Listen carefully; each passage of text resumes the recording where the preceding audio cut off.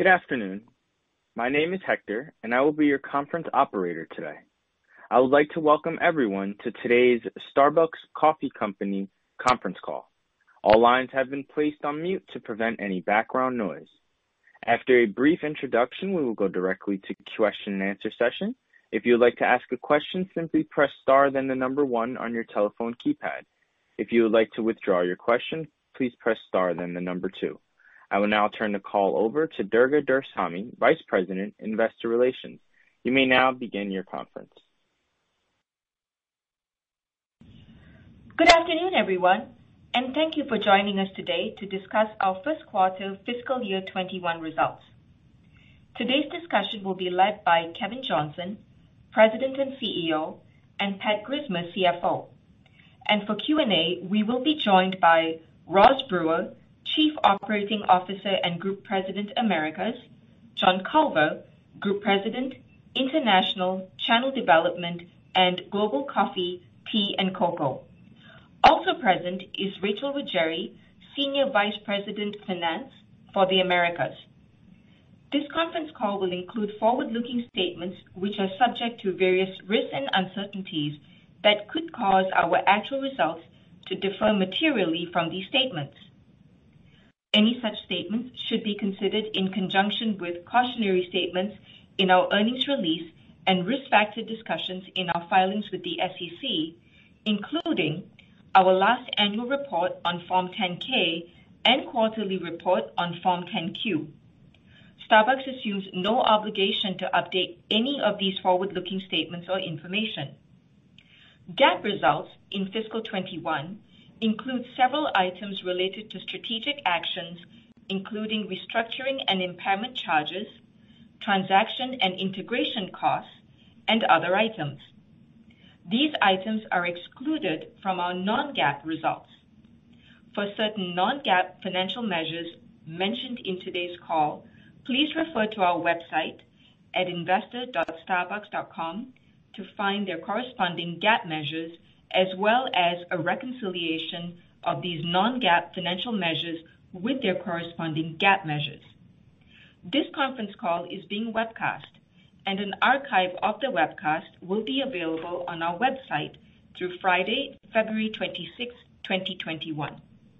Finally, for your calendar planning purposes, please note that our second quarter fiscal year 21 earnings call has been tentatively scheduled for Tuesday, April 27th. I will now turn the call over to Kevin. Well, good afternoon, and thank you for joining us today. As I reflect on this past year, clearly, we have all been through a lot of trying times and a lot of change. And at a time when society and all of humanity are a bit fragile, I am optimistic because this year holds tremendous promise for healing. I believe Starbucks can play an important role in that healing process, bringing people together to feel connected, supporting our communities in a positive and responsible way, and advancing a more equitable and inclusive world. It was just 1 year ago this week that we temporarily closed stores across China to protect our partners and customers from the coronavirus. We quickly realized the need to establish a set of principles for navigating this virus to operate safely in a global pandemic, and then shared our principles and store protocols with every market around the world. That approach has served us well. And I'm proud to say today, our business in China recovered in Q1 in line with our expectations, and we remain on track to achieve full sales recovery of our U.S. business by the end of Q2. This journey has not been linear. And because we have operationalized our ability to monitor events in real time and adapt to the changing conditions store by store, our recovery continues to track slightly ahead of our expectations. Since the start of this pandemic, while being guided by our 3 fundamental principles, our 400,000 Starbucks partners around the world have been well equipped with tools, resources, and support to enable quick decision-making at the store level. The agility with which our partners navigated an unprecedentedly complex global situation while caring for each other and for our customers leaves me as confident as ever about Starbucks' long-term outlook. Last month, when we met for our biennial investor conference, we talked about Starbucks' resilience. There were 3 takeaways from that discussion that I want to iterate as we share this quarter's results. First, our growth at scale agenda that we established almost 3 years ago has sharpened our focus, enabled disciplined execution, enhanced our ability to allocate capital to its highest and best uses, and unleashed a growth mindset throughout Starbucks. Second, our speed and agility have enabled us to rapidly adapt to changing consumer behaviors and strengthened our competitive position. And third, we have an innovation agenda for our customer experience and for store transformation that positions us well for future growth. Now, I want to share with you results from Q1 that reinforce our belief that Starbucks is stronger and more resilient than ever. Let me begin in the U.S. Our first quarter comparable store sales of -5% in the U.S. improved from the prior quarter's -9%. Even with pandemic-related business disruption in the latter half of the quarter that significantly reduced our ability to offer in-store seating, with over 60% of our U.S. company-operated stores offering limited seating as we entered our fiscal Q1, comparable store sales improved in October, building on the momentum we saw in the prior quarter. When COVID-19 cases began to surge mid-quarter, we adjusted our operations to grab and go, in alignment with our principles and in support of regulatory requirements across a number of states. We rapidly adapted and ended the quarter with approximately 40% of our U.S. stores offering limited seating. Underpinned by our powerful innovation agenda, our phenomenal Green Apron partners delivered a very strong holiday performance in Q1, building positive momentum on our path to full U.S. comp recovery. Importantly, in Q1, we laid a solid foundation for achieving our fiscal 2021 goals by further advancing the 3 business-driving initiatives fundamental to our growth at scale agenda: elevating the customer experience, driving relevant beverage innovation, and expanding digital customer engagement. I will now share some notable highlights from Q1 and our traffic-driving initiatives for the balance of fiscal 2021. Starting with elevating the customer experience. We believe that many of our customers have adapted to their work or study from home realities. Their Starbucks visit has evolved from the stop on the way to a destination to being the destination worth leaving home for, because it is safe, familiar, and convenient. The work we have done to increase throughput in drive-thru, expand our digital reach, enable curbside pickup, and expand delivery capabilities was evident in Q1.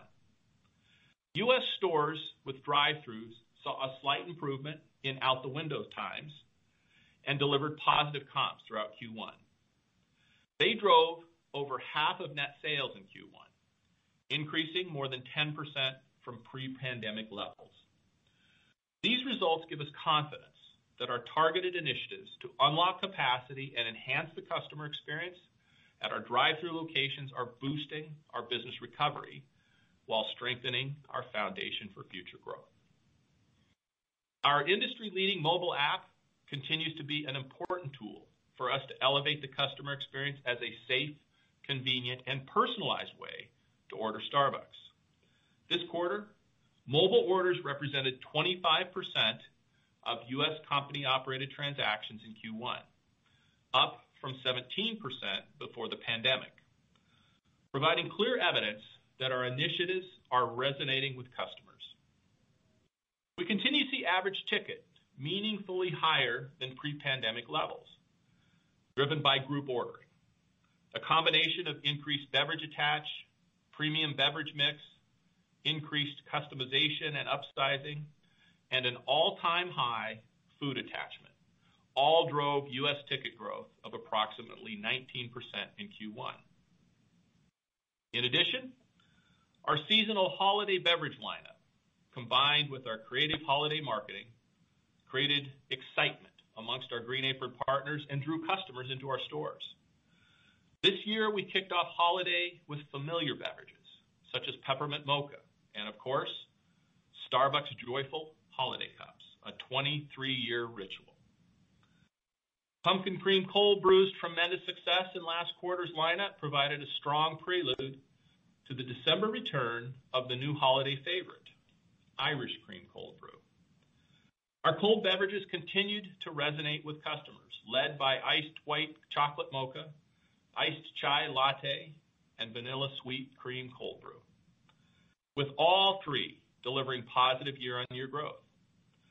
Food outperformed our expectations in Q1, driven by strength in breakfast wraps, the Impossible Breakfast Sandwich, and holiday bakery items such as the Snowman Cookie, and of course, my grandson's favorite, cake pops.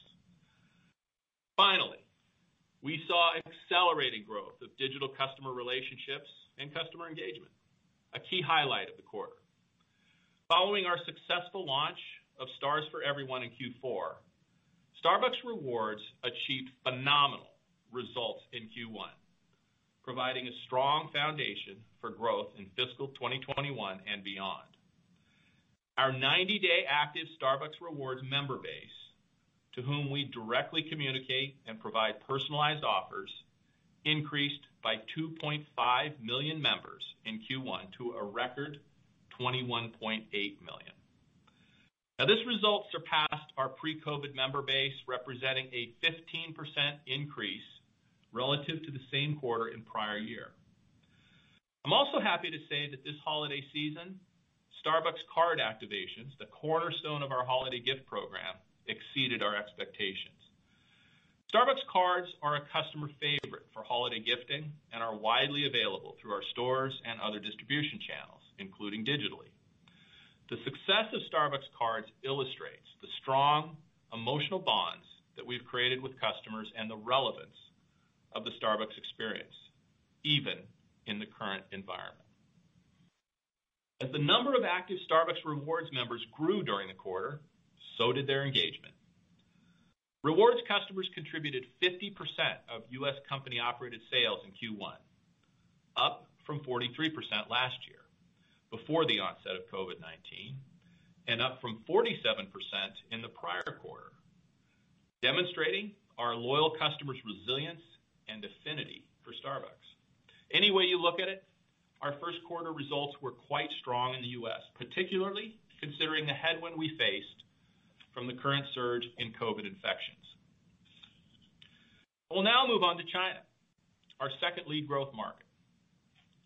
Building on the positive momentum from the past 2 quarters, the China leadership team delivered another great quarter, which is a testament to our ability to rapidly adapt to changing conditions while focusing on the customer experience, new beverage innovation, and continued expansion of digital customer relationships, just as we continue to do in the U.S. We delivered an impressive positive 5% comparable store sales growth in Q1. But what is most remarkable about our recovery in China is the rapid re-acceleration of new store development, which is our number one driver of growth in that market.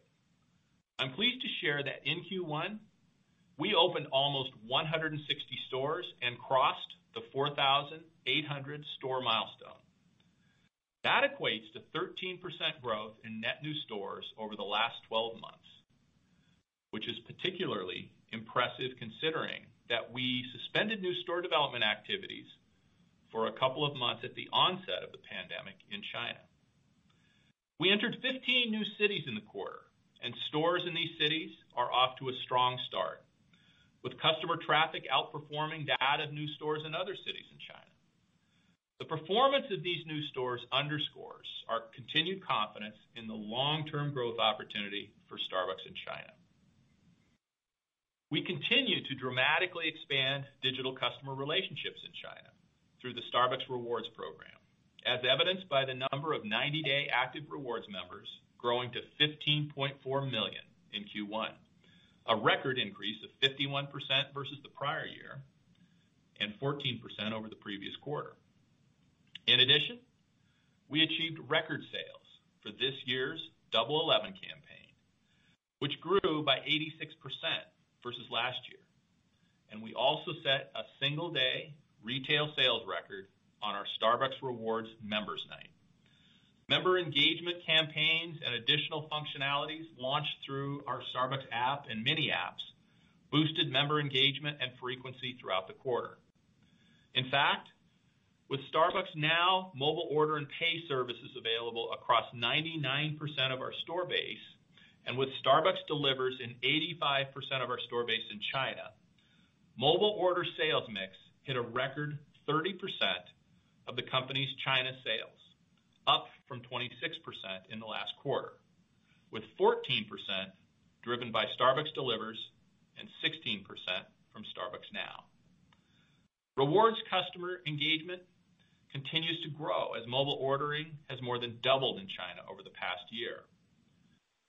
Starbucks remains Chinese consumers' first choice in the away-from-home coffee category and is the most talked about coffee brand on social media in China. The brand is stronger than ever in our fastest growing market. And finally, a few comments on our channel development business. The strategic value of our channel development segment in the current environment is clear. The availability of Starbucks products through multiple channels has secured Starbucks' leadership position in the category, acting as a brand amplifier for our specialty coffee retail business. The demand we saw last quarter in Starbucks at-home coffee remained high, boosting our share of the coffee market outside of specialty retail. In the U.S., Starbucks' share of total packaged coffee grew significantly in the quarter, with dollar sales up nearly 14%, nearly twice the category average. The Global Coffee Alliance with Nestle has been a powerful partnership. And I'm proud to say that for the first time ever, we finished calendar year 2020 as the number one coffee brand across the entire coffee category. Think about it. Starbucks is now the number one coffee brand ahead of all premium and mainstream choices. In addition, consumption of our U.S. ready-to-drink coffee products in partnership with PepsiCo grew 18% in the quarter. The introduction of ready-to-drink Nitro Cold Brew, which was the number one innovation in the category last year, exceeded sales expectations. Unsurprisingly, our food service business continues to be impacted in the current environment, with softness in workplace coffee consumption as well as business and leisure travel, which was partially offset by overall strength in our at-home coffee and ready-to-drink businesses. With Nestle, we entered 4 new markets in the quarter, bringing Starbucks at-home coffee presence through the Global Coffee Alliance to 66 markets in just over 2 years. Overall, we are proud of our alliance with Nestle and pleased with the accelerated global expansion of the Starbucks brand through our channels business. Now, before I hand the call over to Pat, I want to close by sharing a perspective and recognizing my Starbucks partners. Throughout this year, Starbucks will celebrate our 50th anniversary as a company.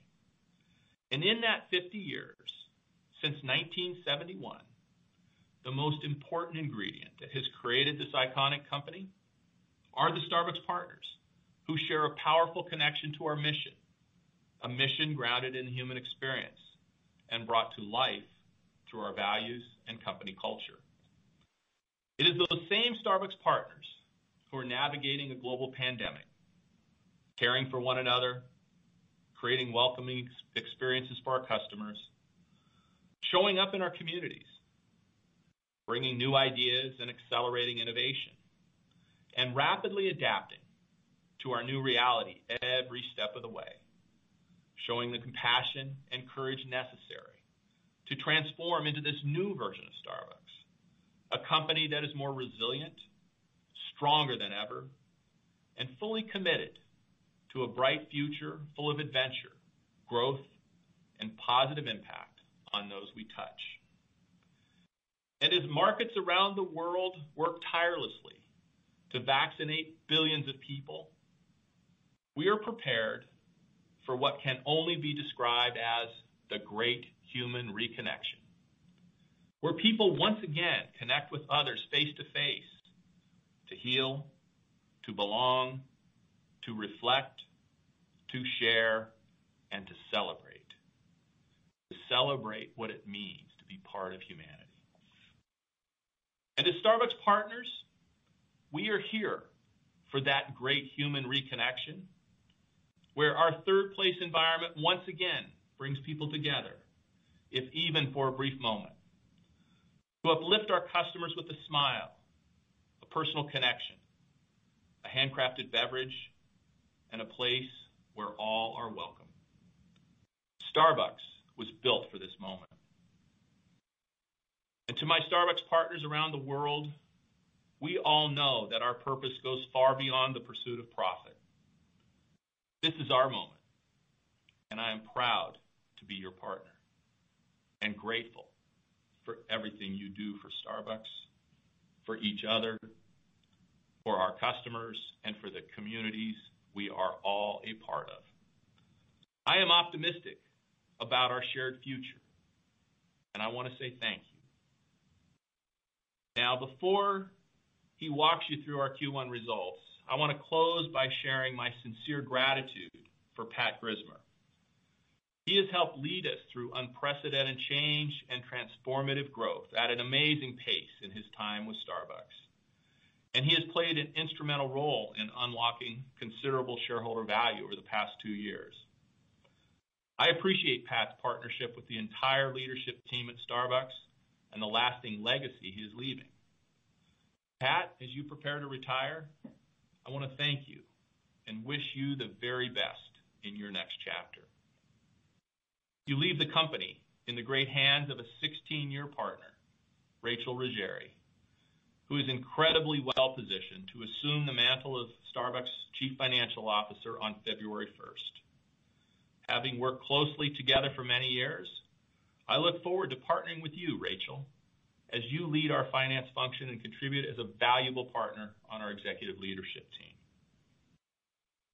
Further, as you all may have seen today, Roz has accepted an incredible opportunity as Chief Executive Officer at another publicly traded company. She will be leaving Starbucks at the end of February, and her next role is expected to be disclosed in the days ahead. In the meantime, I want to share that we're very excited for her and are grateful for her many contributions over the years in leading our operations across the America. Roz, on behalf of the entire leadership team, I want to thank you for your leadership and wish you every success in your new role. Congratulations. With these shifts, I am immensely proud to have a very strong bench of Starbucks veterans who represent the next generation of leadership for our company. Rachel Ruggieri succeeding Pat as CFO. And as we flatten the organization, Rossann Williams, President of our North America retail business, and Brady Brewer, Executive Vice President and Chief Marketing Officer, will now be reporting directly to me, taking on what have previously been responsibilities of our Chief Operating Officer. Combined, these three talented leaders have more than 45 years of Starbucks experience, and we will not miss a beat. Rachel, Rossann, and Brady, building on your passion, authenticity, and many years of success at Starbucks, I am excited about our next phase of Starbucks growth together. I'd like to thank all of my partners for their support as we are well positioned for the future. And now, with that, I will turn the call over to Pat. Pat? Thank you, Kevin, and good afternoon, everyone. As Kevin shared, we are very pleased with our start to fiscal 21 with meaningful sequential improvements in quarterly financial results despite ongoing business disruption from the pandemic, again demonstrating the new level of resilience that we have introduced into the business during these unprecedented times. Starbucks reported global revenue of $6.7 billion in Q1, down 5% from the prior year. Q1 EPS was higher than the guidance range we provided on our last earnings call, primarily driven by better than expected margin recovery. Q1 GAAP EPS of 53 cents declined from 74 cents in the prior year, but outperformed our guidance range, as it also benefited from lower than expected restructuring and impairment costs, as I will discuss in greater detail later. Q1 non-GAAP EPS was 61 cents, down from 79 cents in the prior year, primarily due to the lingering impact of the pandemic. I will first take you through our Q1 fiscal 21 operating performance by segment, followed by an analysis of our consolidated margin performance. I will then share some perspective on our outlook for Q2 and the full fiscal year. Our Americas segment delivered revenue of $4.7 billion in Q1, 6% lower than the prior year, primarily due to a 6% decline in comparable store sales, as well as lower product sales to and royalty revenues from our licensees as a result of the pandemic. As Kevin mentioned, in the U.S., we saw continued sequential improvement in quarterly comparable store sales from -9% in the prior quarter to -5% in Q1. As we entered Q1, October improved modestly to -3% from -4% in September. Then, as the quarter progressed, U.S. comparable store sales were -4% and -8% in November and December, respectively, primarily due to pandemic-related operating restrictions across several states, which impacted customer mobility. As Kevin also noted, approximately 40% of our U.S. company-operated store base was offering limited seating at the end of the quarter, down from more than 60% at the beginning of the quarter. So we are quite pleased with our comparable store sales performance in Q1 in light of these increasing restrictions. America's Q1 non-GAAP operating margin contracted 320 basis points from the prior year to 18.8%, primarily due to the impact of COVID-19, including sales deleverage and additional costs incurred, as well as growth in retail partner wages and benefits. These impacts were partially offset by improved labor efficiency, driven in part by order consolidation and sales mix shift, as well as pricing. Notably, this represented a significant improvement from the previous quarter's non-GAAP operating margin of 16.7%. Moving on to international. The international segment delivered revenue of $1.7 billion in Q1.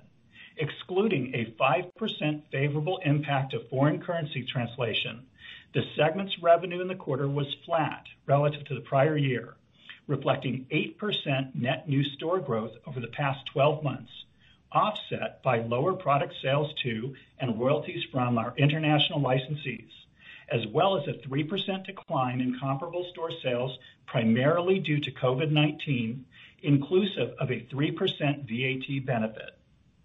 In China, comparable store sales grew 5% in Q1, including VAT favorability of nearly 5 percentage points, or slightly positive when excluding the impact of VAT for the quarter. In line with our previous outlook, we substantially recovered our sales in China by the end of calendar 2020, even when excluding the temporary VAT benefit, demonstrating the strength and resilience of the Starbucks brand in our fastest growing market. In December, China's comparable store sales were up 4%, or only slightly negative when excluding the nearly 5 percentage point VAT exemption benefit for the month, an improvement from both October and November when excluding each month's VAT exemption benefit and setting aside the Mid-Autumn Festival seasonal shift that benefited October. International's non-GAAP operating margin declined by 100 basis points to 20.4%, mainly due to sales deleverage as a result of the pandemic, partially offset by improved labor efficiency. Much like the Americas, this represented a very significant improvement from the previous quarter's non-GAAP operating margin of 16.3%. On to channel development. Revenue was $371 million in Q1, a decline of 25% from the prior year, primarily due to a 22% unfavorable impact of Global Coffee Alliance transition-related activities, including a structural change in our single-serve business. When excluding the impact of these transition-related activities, channel development's revenue declined by 3% in Q1, mainly driven by the adverse impact of COVID-19 on the segment's food service business, partially offset by growth in our ready-to-drink business.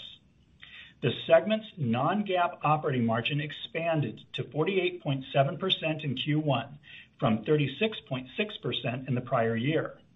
Normalizing for the 840 basis point impact of Global Coffee Alliance transition-related activities I just mentioned, Channel Development's operating margin expanded 370 basis points in Q1, driven primarily by the strength of our ready-to-drink business.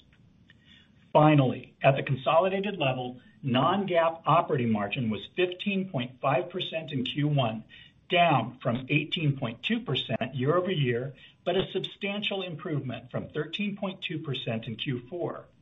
Unsurprisingly, much of the year-over-year reduction in our operating margin for Q1 was due to sales deleverage attributable to COVID-19, as well as growth in wages and benefits, partially offset by store labor efficiencies and pricing in the Americas.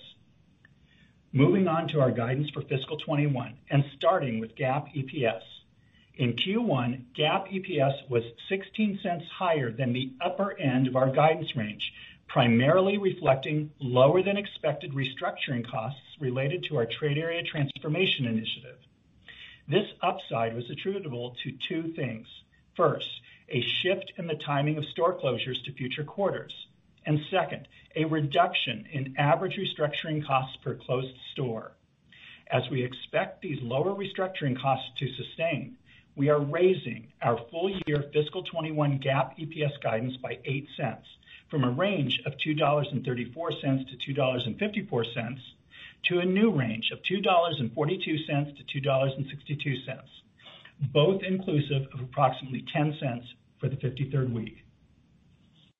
Now moving to non-GAAP EPS guidance. Our strong start to the year, combined with a tailwind from foreign currency translation as evidenced in our Q1 results, provides optimism that we have the potential to exceed our full year non-GAAP EPS guidance, barring, of course, any new significant and sustained waves of COVID-19 infections and any major economic disruptions.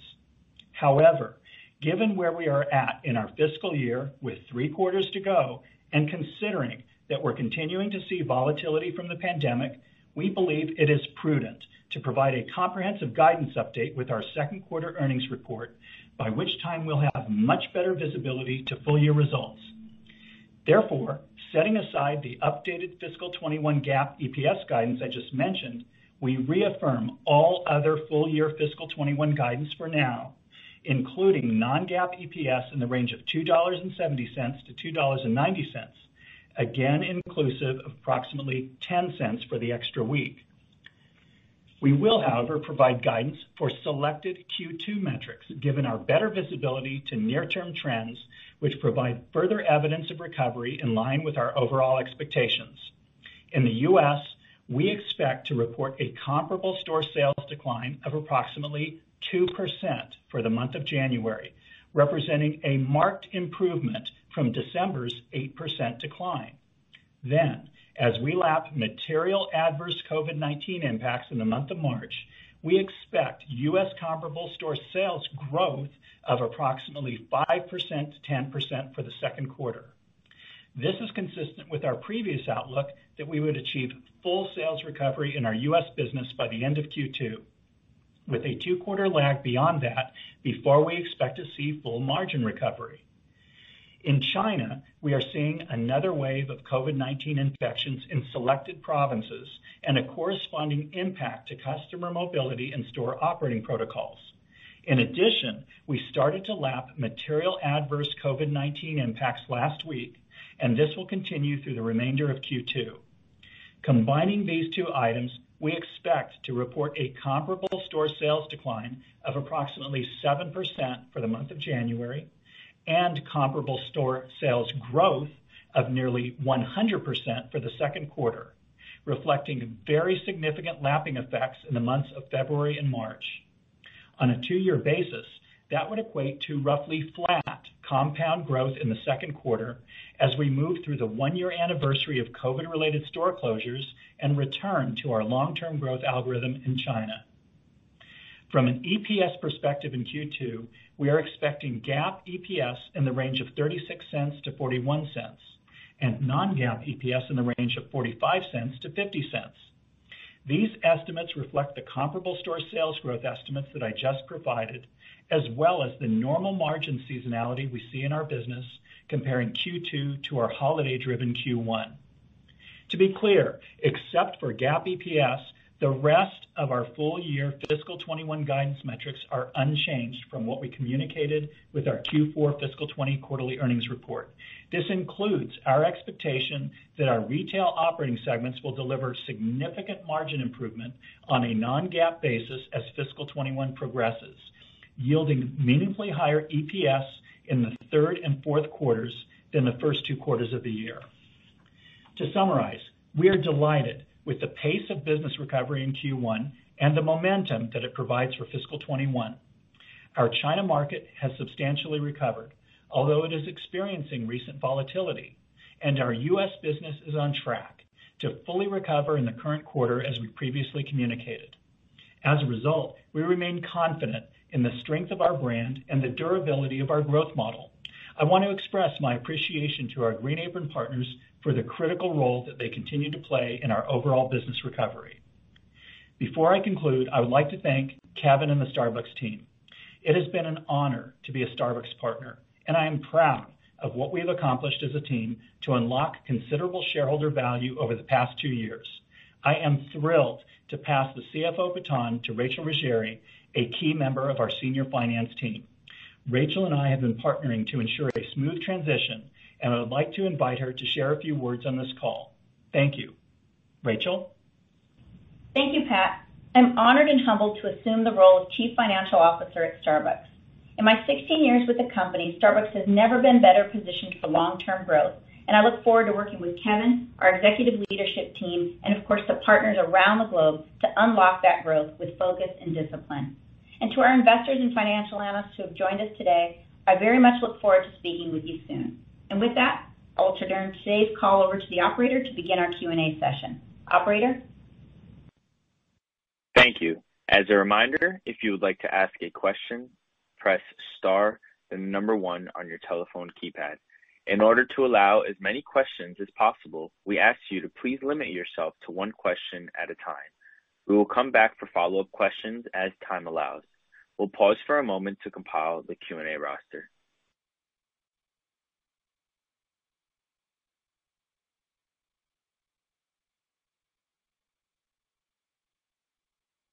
Your first question comes from John Glass with Morgan Stanley. Please proceed with your question. Thanks very much, and congratulations to Pat and Roz on your new ventures. Good luck, and we'll miss you. Pat or Kevin or Roz or all three, how do we think about the dynamic between check growth and traffic growth in the coming quarters? I mean, we've never seen this kind of dynamic where traffic has fallen so much, check has gone up. How do you think it just sort of just normalizes, or is it chance, or is there programs to continue to get that check benefit even as traffic recovers? So maybe there's an outperformance on comp on that basis. And Pat, how much benefit to margin has that decline in traffic and bundling of orders benefited? How do we think about the margin impact as traffic comes back, but maybe those check averages come down over time? Yeah, John, this is Kevin. Let me share a perspective on that. First of all, a big reason for the increase in ticket is group ordering. And certainly as we have grab and go and customers are looking for safe, familiar, convenient experiences, customers are coming in and they're purchasing, multiple beverages, multiple food items, for larger groups than in the past, which is why, traffic is down and ticket is up.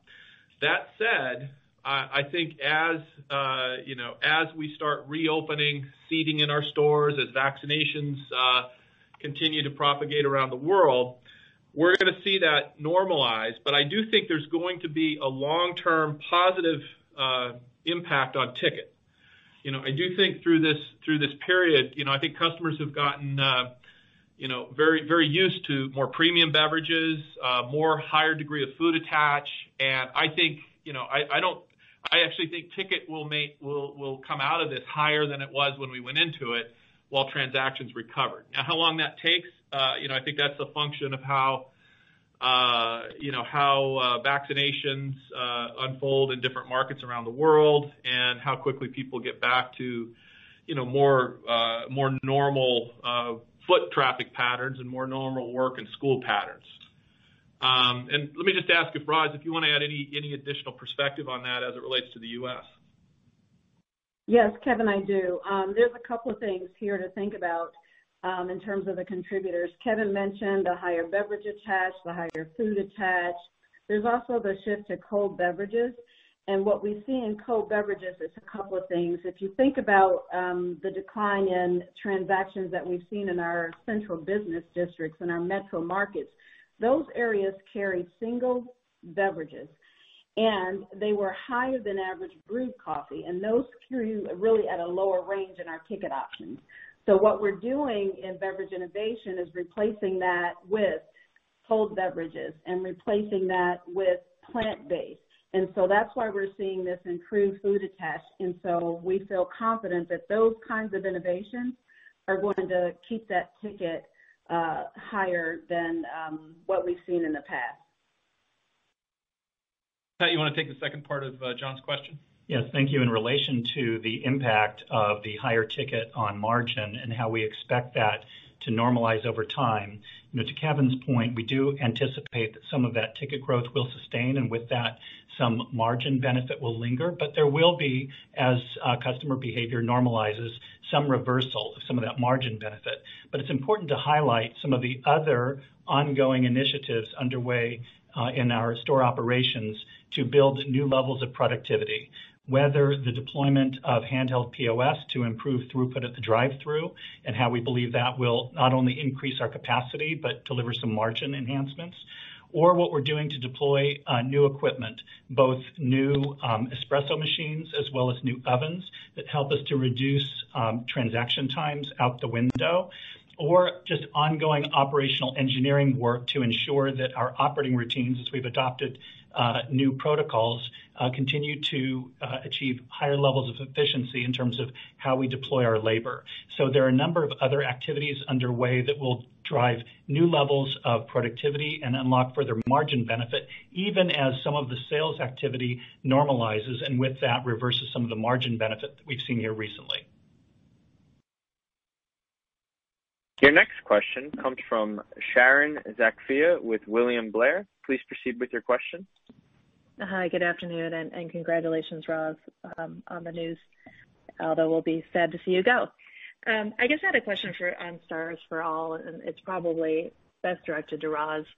As you rolled that out, clearly you saw the membership jump in the U.S. How much of that is directly related to Stars for All, if you could kind of quantify that, and then any kind of quantitative elements on potentially how these Stars for All members differ from pre-existing cohorts of members, and how you've kind of trended in potentially upselling them to the higher level of Starbucks Rewards. Great. Thank you, Sharon, for that note of congratulations. So just a little bit on SFE. The story behind SFE is we provided for our customer base the option for payment removal. And we knew that was one of the most significant frictions that we had in growing our Starbucks Rewards members. So, this strong member growth that we're seeing is not only surpassing our pre-COVID highs, but it's pushing well behind. And you saw the numbers, 22 million active members. That's up 15% year over year. And it's helping us really fuel the all-time highs that we're seeing in Starbucks Rewards as they convert. And right now, our Starbucks Rewards percent of tender is reaching nearly 50%, as Kevin mentioned. So we are seeing some significant improvement with Stars for Everyone. Also, too, quarter over quarter, our mobile app downloads grew by plus 5%, and our acquisitions grew 13%. So we're seeing some significant movement in there in terms of how the conversion rate. The other thing you asked for, if there's any qualitative difference between who we're seeing coming in, we're just seeing, just an expansion of our customer and just more love for the brand as we apply SSE. And so really, we don't have the exact numbers in terms of qualitatively how they differ. We just know that we have addressed a significant concern with payment removal. So we're pleased with what we see so far.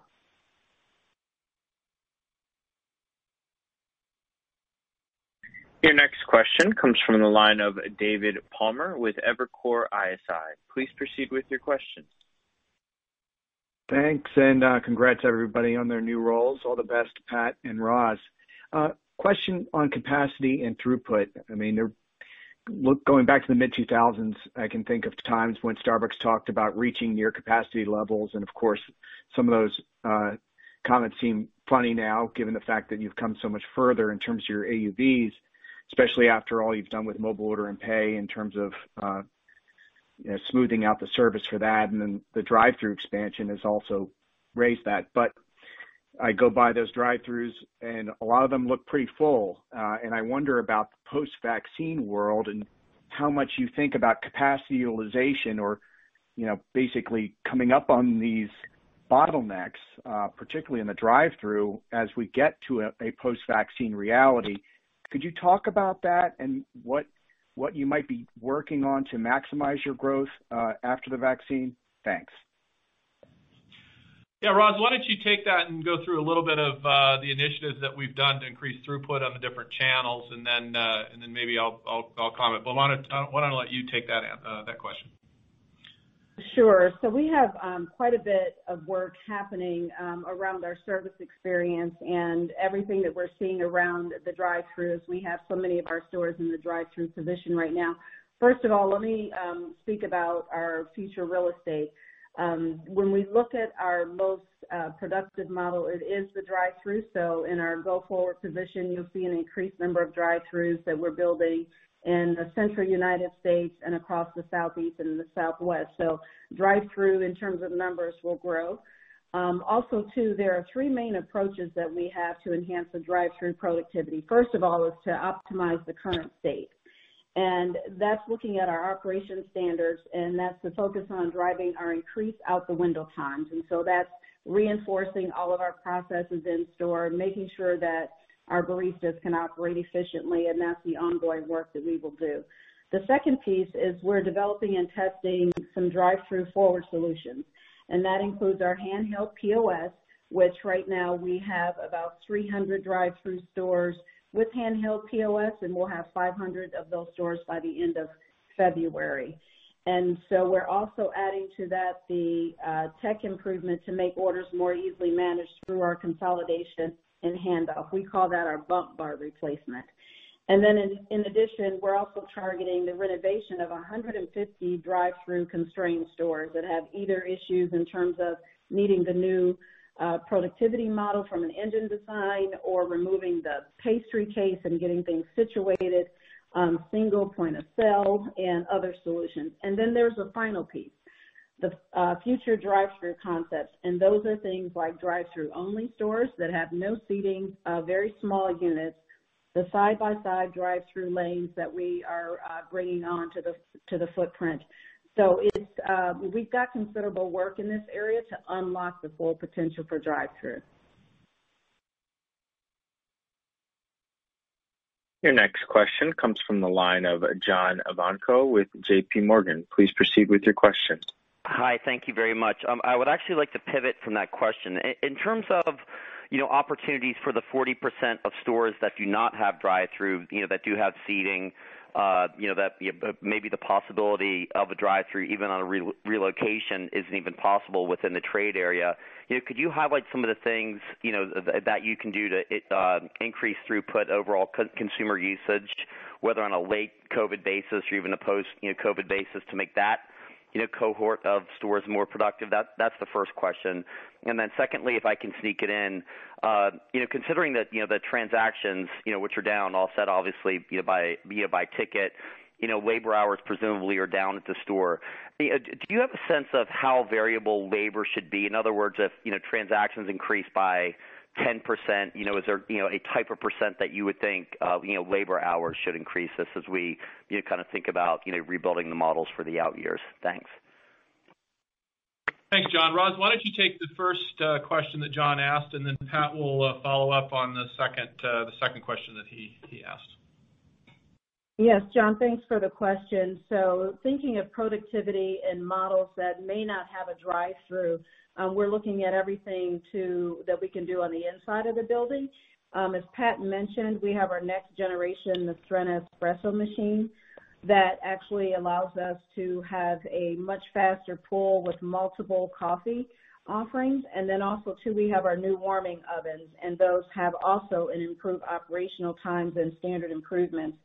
It's also important that we talk about the work that we're doing with Deep Brew. And Deep Brew is our work that allows us to apply AI to our equipment and the processes in the store, and that's improving productivity within the store. So there's considerable work that's happening in our cafe-seated stores, and you'll see those things roll out over the next several quarters here. Pat?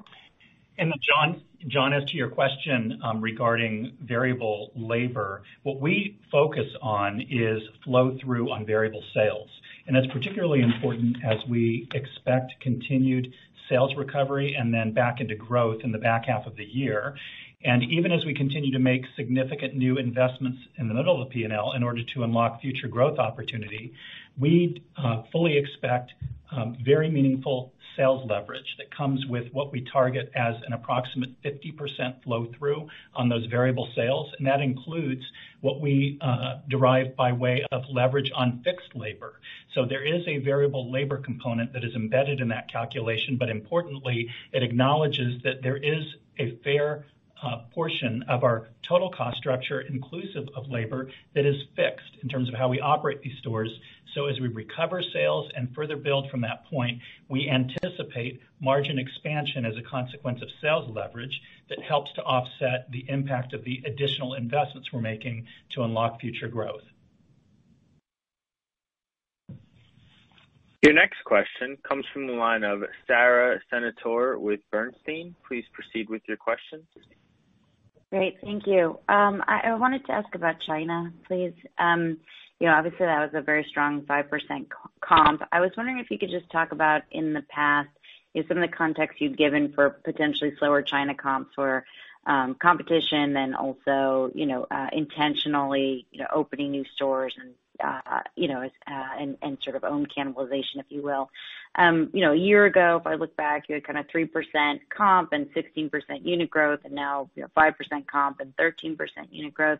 Could you maybe talk about, how much of this comp, which, certainly again, very strong, especially considering even, and flat, even, X the VAT, how much of that, that would be a function of less cannibalization versus, less competition, and related to that, I think new unit economics are still very good, but maybe down a little bit from where they were. So just trying to understand, what the sort of competitive and operational environment look like now.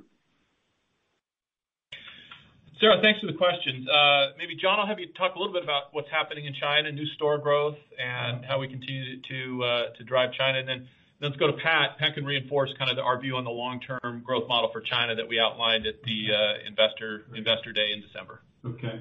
Thanks for the question, Sarah. And, clearly we're very proud of the work the team in China has done to navigate the COVID situation and the current surge that we're seeing in the market, to basically substantially recover and in line with our expectations for the quarter and deliver a 5% comp, a top line growth rate of 15%, and an acceleration of new stores to 160 in the quarter is really remarkable given the current environment that we're operating in.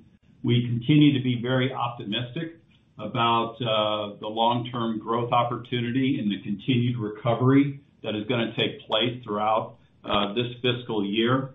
Our new stores continue to perform very well. As I said, we opened 160 stores, 13% growth over the last 12 months, and that includes a time period where we slowed down or halted all store growth as we navigated the COVID crisis beginning last year at this time. We're seeing really strong performance and uptick with the Starbucks Now expansion. We're opened in 24 stores in 9 different cities in the quarter, and we have a total of 40 stores, and we'll continue to expand that concept. And then the last piece beyond the store piece is the acceleration of digital. and the digital footprint. And Kevin hit on this a little bit in his comments, but this is also fueling the growth during the pandemic as we navigate. Our 90-day actives increased to 15.4 million members. That's 56% increase over the previous year, and that's 14% increase over the previous quarter, which is great. And then clearly mobile order sales mix at 30%, with MOP at 16% and deliver at 14% is strong growth. So our total mobile order sales are now 2 times what they were last year at this time. So, clearly we have put in place a model that has been able to navigate the pandemic environment, and we feel very optimistic in delivering the guidance that Pat put forward of achieving the 100% comp for the second quarter and relatively flat growth on a 2-year basis for the market. Thanks, John. And Sarah, to build on what John has said, to put into perspective how we're thinking about comp growth in China long term, you may recall at our December 2018 investor conference, we guided China comp growth of 1% to 3%. In recent quarters, we had delivered in the low single digits, and we acknowledged at the time that as a consequence of a more tempered pace of growth in the broader economy, intensified competition, and the sales transfer that comes from an aggressive pace of new unit development, that 1% to 3% was a reasonable expectation. Fast forward to our investor day just a couple of months ago, where we updated that to a new range of 2% to 4%. I would say, in relation to the factors I mentioned, no material change to the economy, competition, or sales transfer, but importantly, as John mentioned, significant improvements in our digital capability and how that has all resonated with our customers in China, which underpins our confidence in raising that long-term comp guidance range for China to this 2 to 4%, which we believe is quite powerful in the context of very aggressive unit development, given the strong appeal of our brand and the outstanding unit level economics that deliver superior returns for us in China. Hey, Sarah, just one other thing that I would just add as well is, and Kevin hit on this a little bit in terms of the strength of the Starbucks brand in the market. And, we are the clear leader in terms of brand affinity and visitation across all coffee houses. We're the first choice in away from home handcrafted coffee beverages for customers. And as a matter of fact, 1 in 2 consumers prefer Starbucks versus anybody else's coffee in the marketplace. So we feel we're in a very strong position from a consumer standpoint and a customer perspective to really emerge out of the challenges that we're facing in a very strong way. And that gives us confidence for the future. The next question comes from the line of Jeffrey Bernstein with Barclays. Please proceed with your question. Great. Thank you. Pat, congrats on the retirement, and Rachel, congrats on your new role. And Roz, based on the headlines coming out now, I guess look forward to seeing you at Walgreens, hopefully selling lots of Starbucks coffee. My question is on the labor side of things, which seems to be very topical. I'm happy to hear you guys talk about ongoing efficiencies. But when people talk about labor lately, it seems like there's a lot of opposing forces. Obviously, you have the national minimum wage potentially going up on one, but then you have the elevated unemployment, which historically implies ample labor and therefore managing your costs better. So I'm just wondering if you can provide any thoughts in terms of your labor cost and maybe employee availability outlook. I know you guys are an employer of choice, but your ability to offset the pressure, whether it's through cost saves, technology, menu pricing, how you kind of think about those offsetting forces from a labor cost perspective. Thank you. Yeah, Jeffrey, thanks for your questions. Let me kind of lead off with the perspective, and then I'll hand over to Pat to put some numbers around it. But fundamentally, look, we believe in investing in our partners. It is our Green Apron partners who create that experience for our customers, and so we know when we invest in our partners and put them in the position to do the best job they can in serving our customers, that our customer connection scores go up, and our traffic goes up, and our sales go up. There's a direct correlation between investment in partners, customer connection scores, and traffic increase. And I think that's the first thing to note. So, That's why you saw us make a fairly significant increase in wage and benefits here in the U.S. as we went into this fiscal year. Second, then, we find ways to help offset some of that in two ways. Number one is just productivity and throughput. We have a 20,000 square foot Trier Center. We call it our Trier Center. And think of it as a Silicon Valley incubation lab right downstairs here in Seattle. And we have some of the world's best human-centered design engineers that work down there with our partners to find ways to help them improve that productivity. Oftentimes it has to do with the store layout. Oftentimes it has to do with the equipment. What kinds of ovens? How can we make things easier for partners to do their jobs? And so that helps offset some of that increase in wage. And then the other is automating administrative tasks. Things that, whether it's we've got Deep Brew helping automate inventory management in stores, helping reduce the amount of time that partners have to count inventory and fill out forms, and now technology is playing a role doing that. Other examples, our Mastrena 2 machines that we're putting in our stores are instrumented with Internet of Things sensors in them, and those sensors, every shot of espresso, it sends telemetry data back to our data center, and through machine learning, we can predict when one of our Mastrena machines needs to be maintained or needs to be cleaned or calibrated. And by doing that, we prevent the situation where perhaps a partner comes to open the store in the morning and one of the Mastrena machines is down. So technology to automate administrative tasks and help provide the best environment for our partners to do what they do best, which is handcrafted beverages and connecting with our customers. And then the way that we get productivity by just thinking about the human-centered design experience we create for partners in the stores. That helps offset the increase. And Pat, I'll hand to you to help add a little bit more numerics around that. Thank you, Kevin. What I would add is that much the same way I talked about China is how we're thinking about the U.S. in relation to improved comps on the back of investments we're making in the brand, with investments in our store partners being a critically important investment.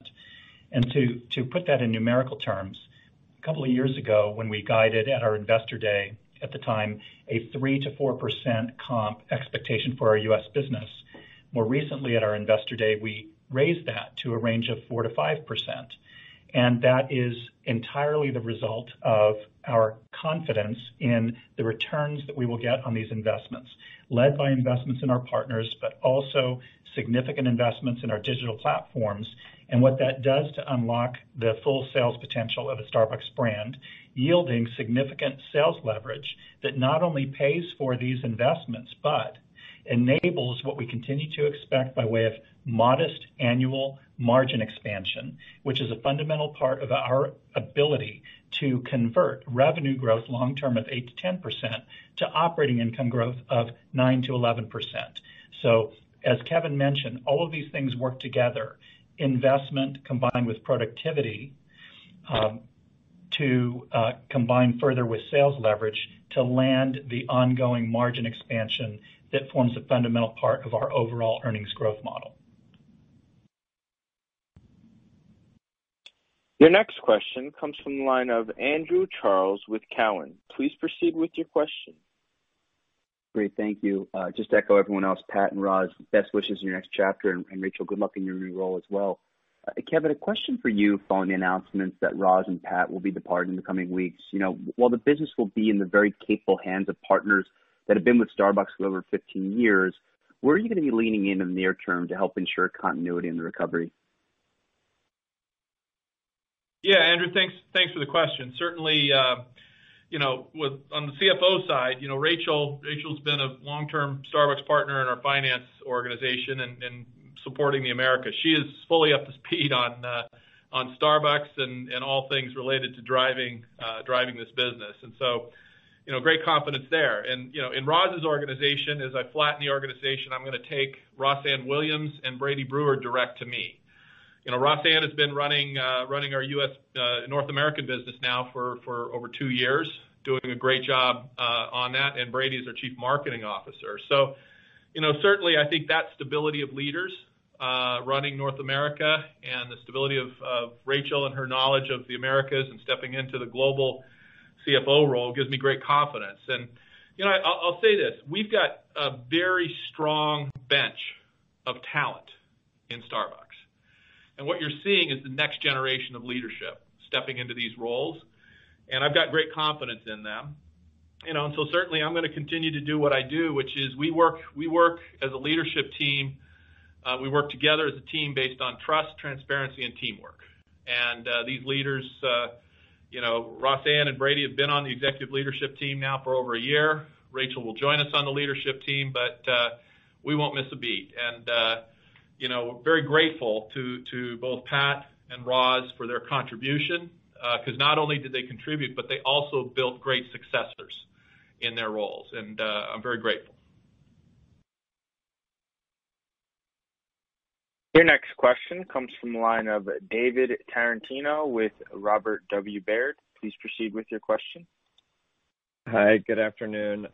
My question's for Pat, and it's related to the upside in your Q1 earnings performance relative to the guidance. Pat, could you maybe unpack the factors that drove the upside relative to what you were thinking at the start of the quarter or whenever you gave the guidance? And then also, can you give us some perspective on whether that upside reflects maybe benefits that are coming in earlier than you anticipated or greater than you anticipated? And I guess the context of that second part is, how should we think about this flowing through to the 2022 outlook, for example? Yes, thank you, David. So we were very pleased with our Q1 result, with non-GAAP EPS exceeding the midpoint of our guidance range by approximately 8 cents. Picking that apart, about 5 cents of that favorability was driven by our business segment performance, including better than expected margins in both the Americas and International.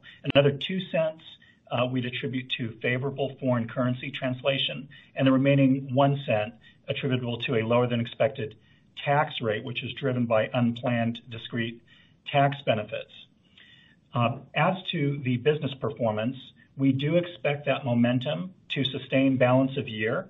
So as I mentioned in my prepared remarks, we believe that it is possible that we could deliver full year results ahead of the guidance we've given. However, when you consider where we're at in our fiscal year with 3 quarters to go, and when you also consider the continued volatility in the operating environment, it's prudent to hold at this stage, and that's what we've chosen to do.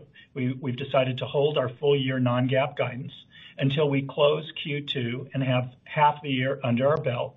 We will then have much better visibility to the back half of the year and can make a more considered call on what guidance update may be appropriate at that point in time. But we are very encouraged by what we've seen thus far. Even with the recent volatility we've seen in China, we could not be more delighted with the accelerated recovery we've seen in our U.S. business, going from a minus 8% comp in December to a minus 2% comp in January, well on our way to achieving the full sales recovery that we outlooked for the U.S. business by the end of our second quarter, fully expecting the quarter to come in at 5 to 10% sales growth. That's comparable sales growth for our U.S. business. So when you add it all up, there's every reason to be optimistic. It's just a matter of prudence, again, given where we're at in our year and the fact that the pandemic is still impacting our business in different ways. But we're really pleased with the resilience we've built into our business, and that's reflected in our results.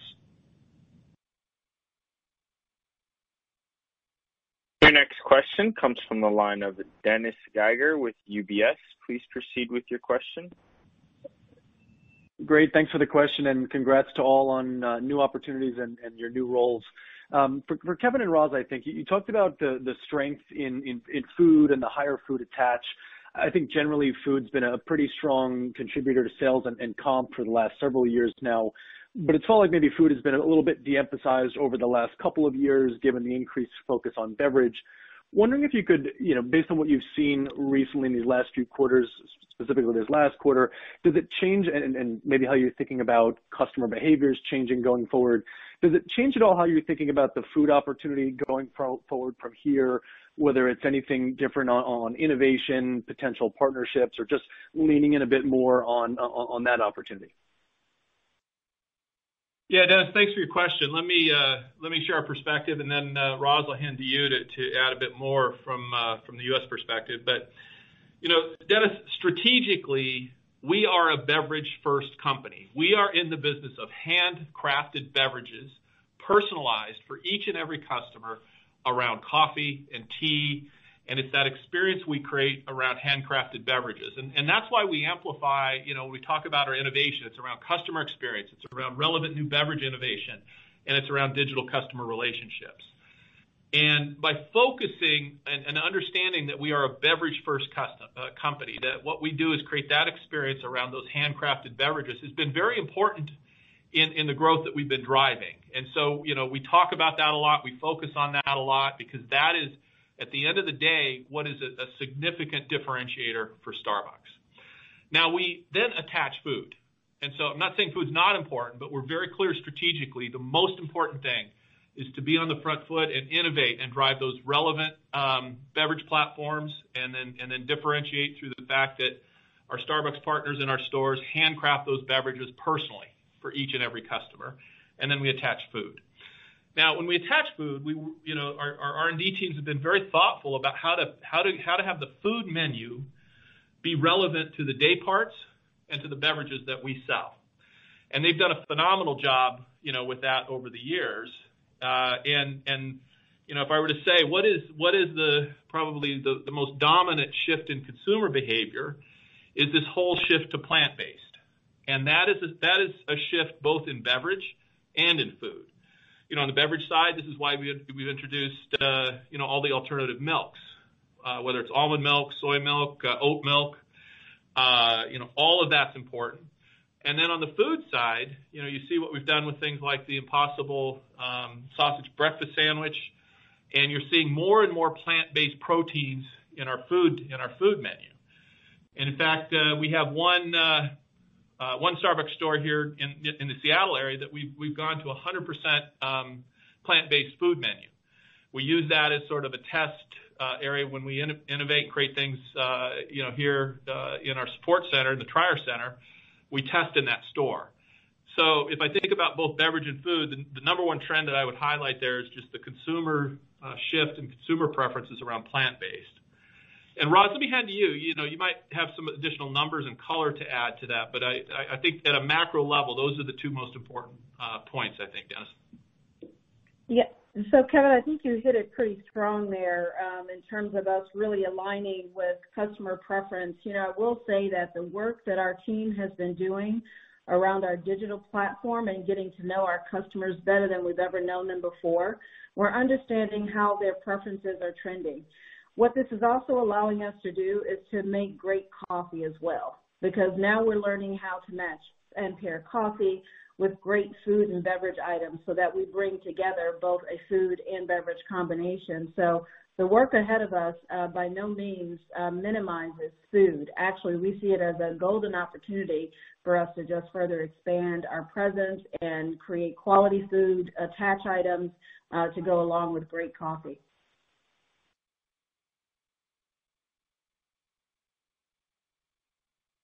Your next question comes from the line of Jon Tower with Wells Fargo. Please proceed with your question. Awesome. Great. Thanks. Just quickly, clarification on a question.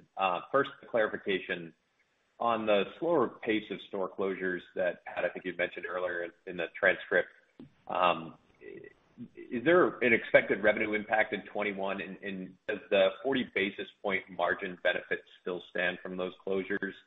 And then my question is on the China loyalty members and the platform. Obviously, very impressive growth here, and I was hoping maybe you could offer some insights into how customers in that market are using the brand now versus the past, perhaps differently. You're seeing either day part changes or ticket growth, and I know obviously COVID might be muddying the visibility here and exactly understanding what the trends are. But if you could offer some insights into day part usage, ticket growth, obviously frequency changes around the platform, that would be great. John, thanks for your questions. We'll have Pat take the first clarification that you asked for, and then John Culver will comment on China loyalty member behaviors. Pat? Yes, thank you, Kevin. So, John, with respect to trade area transformation progress, as of the end of Q1, we had completed approximately 1/3 of the store closures included in our trade area transformation initiative, and expect to complete the majority of remaining closures by the end of this fiscal year as originally planned. So there has been a bit of a delay relative to what we had anticipated at the beginning of the year, and that's entirely a function of how thoughtfully the team is continuing to refine the store closure plans based on how we read the impacts we're seeing from stores as they are closed in terms of both sales transfer and margin, with a view to continue to optimize as we go. But we're as committed to that program now as we were at the start of the year and even back to June when we first announced it and then subsequently expanded the program. As to the margin impact, we continue to expect about a 40 basis point improvement to our consolidated margin or our enterprise margin on a full year basis. So even with a slight delay to some of the closure activity, we continue to expect meaningful margin expansion as a result of this initiative. And John, to your question on China and the digital and what we're seeing, a little bit deeper dive on it. First off, the day part impact, we're really seeing an uptick in the morning day part.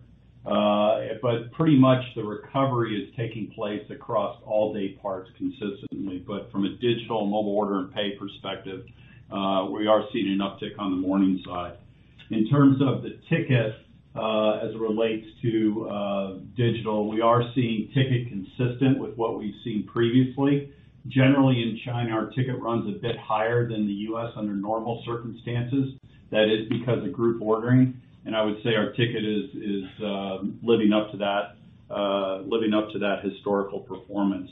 The other aspect that we're seeing is social gifting, and social gifting is a big piece of digital in China. We've introduced that as part of the rewards program, and we're seeing a nice uptick of that as well. So very pleased with the progress the team is making there, and we're going to continue to invest and double down on our digital footprint in China.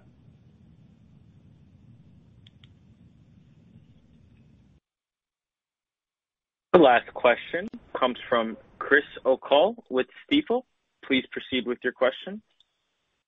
Thanks, and thanks for getting me in. Pat, my question is related to the plant-based beverages. Is the shift to plant-based beverages a positive for margin on the beverage side, or does it compress the profitability relative to milk-based drinks, all else equal? And how does continued optimization of the supply chain impact that dynamic over time? Yes, thank you for the question, Chris. I would say that from a margin perspective, currently the impact is a little bit of a push, because while there is incremental cost associated with those alternative milks, we do charge a premium, and so that helps to mute the impact to margin. I would say much longer term, it remains to be seen.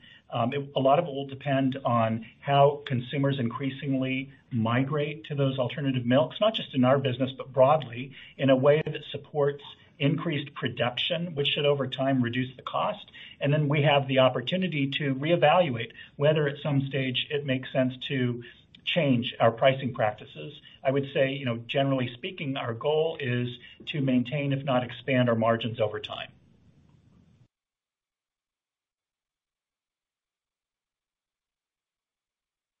And that was our last question today. I will now turn the call over to Mr. Johnson for his closing remarks. Well, I want to thank you all for joining us today, and I also wanted to invite you to join us on March 17th for our annual meeting of shareholders. It will be a virtual meeting where we will celebrate Starbucks and reflect on our journey over the last 50 years since the founding of the company in 1971, while at the same time looking forward to a very bright future. And we hope you enjoy that you join us for that virtual meeting, and we'll look forward to seeing you or participating with you on March 17th. Thank you, everybody. This concludes Starbucks Coffee Company's conference call. You may now disconnect.